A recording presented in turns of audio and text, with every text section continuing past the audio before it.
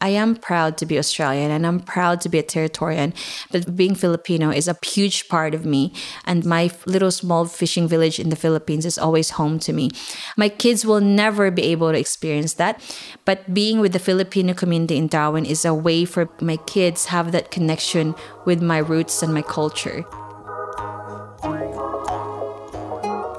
I'm Nicole Brown, a proud Larrakia woman, and you're listening to Salty Plum Stories. This podcast explores Darwin's multicultural community, and in this episode you'll hear from M. Sil Wills, a vibrant woman from a small village in the Philippines. Ako si M. Sil Wills, ang ako ang mga pamilya, ako mga amigo, ang tawag nila na ako M. Naabot ko diri sa Australia since itong 1999. My name's M. Sil Wills. My friends and my family call me M. I came in Australia in 1999 and I love Darwin. I love the Filipino community in Darwin. I am a mother of 3 beautiful children who also call Darwin their home. And I am the president of the Filipino-Australian Association of the NT. Darwin's Filipino community is a talented bunch. Musicians, dancers, hip-hop artists and singers, and this isn't a new thing. A small group of Filipino people came here in the 1890s as divers and workers in the pearling industry. They were known locally as Manila Men, and they too were skilled musicians and soon found themselves performing all over town.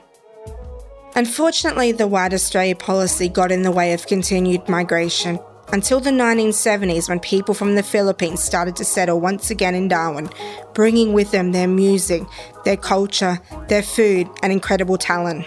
My mother is from a place called Negros Occidental, which is in the central Philippines. My father was from Davao, which is in the southern Philippines. So they met in Cebu where they both studied. So when my father died, my mom took me back to Negros Occidental, and that's where I was raised by my grandparents because my mother had to go back to Cebu to work. M still remembers her childhood living in the village with her grandparents. We did not have a lot, but I had so much fun. It was a small fishing village. You know, you wake up at 7 o'clock in the morning, go to school, and then after that, I just played with my cousins because I don't have any siblings. At the back of our house is the water, so we used to get shells and then, you know, go to the fish market and had fish pretty much for breakfast, lunch, and dinner. 2 of Emsil's aunties had already made the move to Australia. When I was in the Philippines, my aunties used to send us like care packages, big care packages. And we used to get these, remember those like tea towels with the map of Australia and the photos of like kangaroos and koalas and that, and everything about Australia. I used to see them a lot. So basically, even if I was living in the village, I felt like I knew Australia from those tea towels and the maps. So when I came here, I expected all that, you know, koala and kangaroos and big cities, the Sydney Opera House. But when I came to Darwin, everything was just trees. Because at that time, there wasn't a lot of restaurants. It wasn't as busy as it is now. When I first came here, my auntie, who used to work in Darwin High School as a home language officer, so she helped me enroll to the intensive English unit at Darwin High School when I was in year 10. I stayed there for 3 months and then they moved me to mainstream. They thought that I was ready. But now that I'm working as a home language officer like my auntie, I think I shouldn't have been moved after 3 months because even though language-wise I was ready, but emotionally I was not ready. I mean, I come from a fishing village. I did not have the confidence to ask my teachers questions or anything like that. And that really affected my studies. Despite the challenges M still faced, it was also an exciting time for her. What I loved coming to Darwin really was the exposure of meeting a lot of people from different countries, which I did not have a chance in the village, of course. So when I came, I had a lot of classmates from obviously different parts of the world. And it was the first time that I've seen a person from, you know, different places in Africa. It was the first time I've seen I met a Thai person or a Vietnamese person. I had classmates from all over the world, even Europe, and it was amazing. I think it gave me an idea of how big the world really is. Back in her village in the Philippines, Emso was in the church choir and helped put on community events. So when she arrived in Darwin, it was natural for her to get involved here too. So I started volunteering along with my other Filipino friends when we were in high school as performers of the Filipino Australian Association of the NT.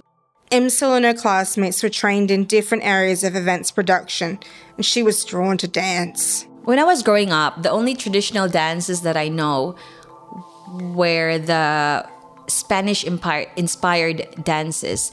So a lot of people know that the Philippines was colonized by the Spanish people, and they left a lot when they colonized us. So they left a lot of their language.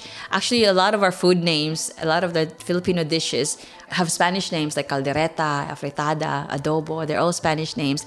The cutlery is all Spanish. Cucharita, cuchara, tenedor, plato, platito, la mesa. Everything's in Spanish. And so I grew up learning all these Spanishy dances, the cariñosa, the waltzy kind of Spanish dance. But when I came to Australia, there was an amazing lady, an artist called Betchay Mondragon. She taught us this dance from the Ifugao tribe in the northern Philippines. And that's when I got exposed for the first time about the other types of dances that was there before colonization. And then since then, I've been really interested. And I think also with how I dance, it suits me because I'm not really graceful when I dance. So when you do the Spanish dance, Spanish-inspired dances, everything, you have to be graceful. Emsil realised she was learning so much more than just dance moves. When you perform these dances, you need to also learn about the history and how the people are in that culture, which is hard for us because we live in Australia.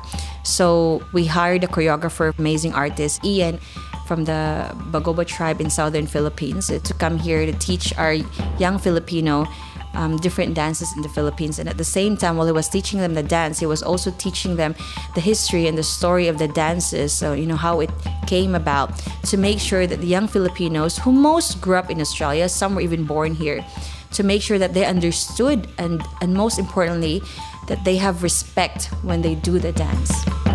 That's the way for us to get them exposed and be closer to their culture. My favorite dance that I like to perform is the dance from the Bagobo tribe. It's a serious dance, so when we teach the kids, we're not allowed to smile when we do it. So it's about harvest. A lot of the Filipino dances are about harvest, and the women wear this beautiful handcrafted outfit, and then they wear this brass belt that is probably 5 kilos, and then it's a very, how do you say it, like spiritual performance that you do. And before you do it, Ian always makes sure that you do the ritual, so like a prayer sort of, before we commence the dance. I love it so much. So when I do that performance, it creates a conversation, because some of the Filipinos say, oh, which dance is that? And that is our chance to actually, this is the dance from like your ancestors from the southern Philippines, pre-colonization, and even now they exist.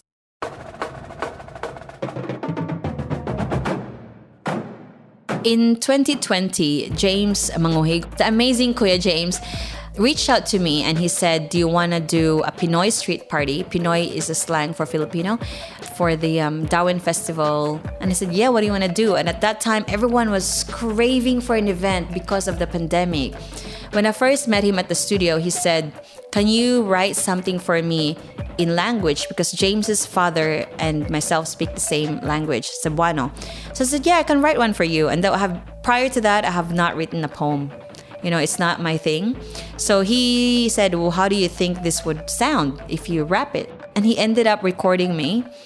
And then fast forward to now, we ended up recording about maybe 6 to 8 songs. One of the songs that we've created is called Moving Again, and it's co-written by Serena Peck and Kuya James, and produced by Katie Baker.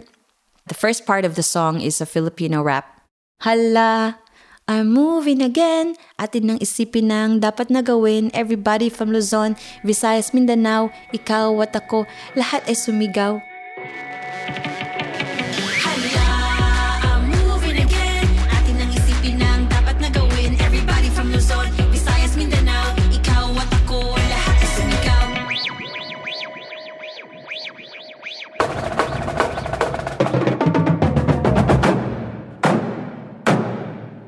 Darwin is home for me. I've met a lot of people from different cultural backgrounds since I was young, and I think we're quite strong. We've found our voice, and we would like to,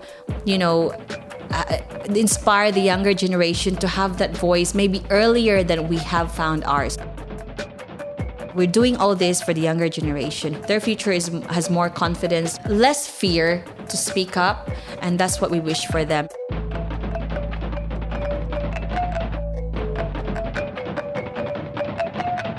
A big thanks to the very talented Anne Seal Wells for sharing her story with us.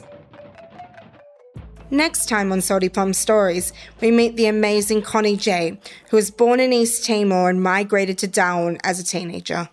Darwin was a really free place. I mean, people used to don't lock their doors and everybody's friendly, fairly easygoing. It was a lovely place to live.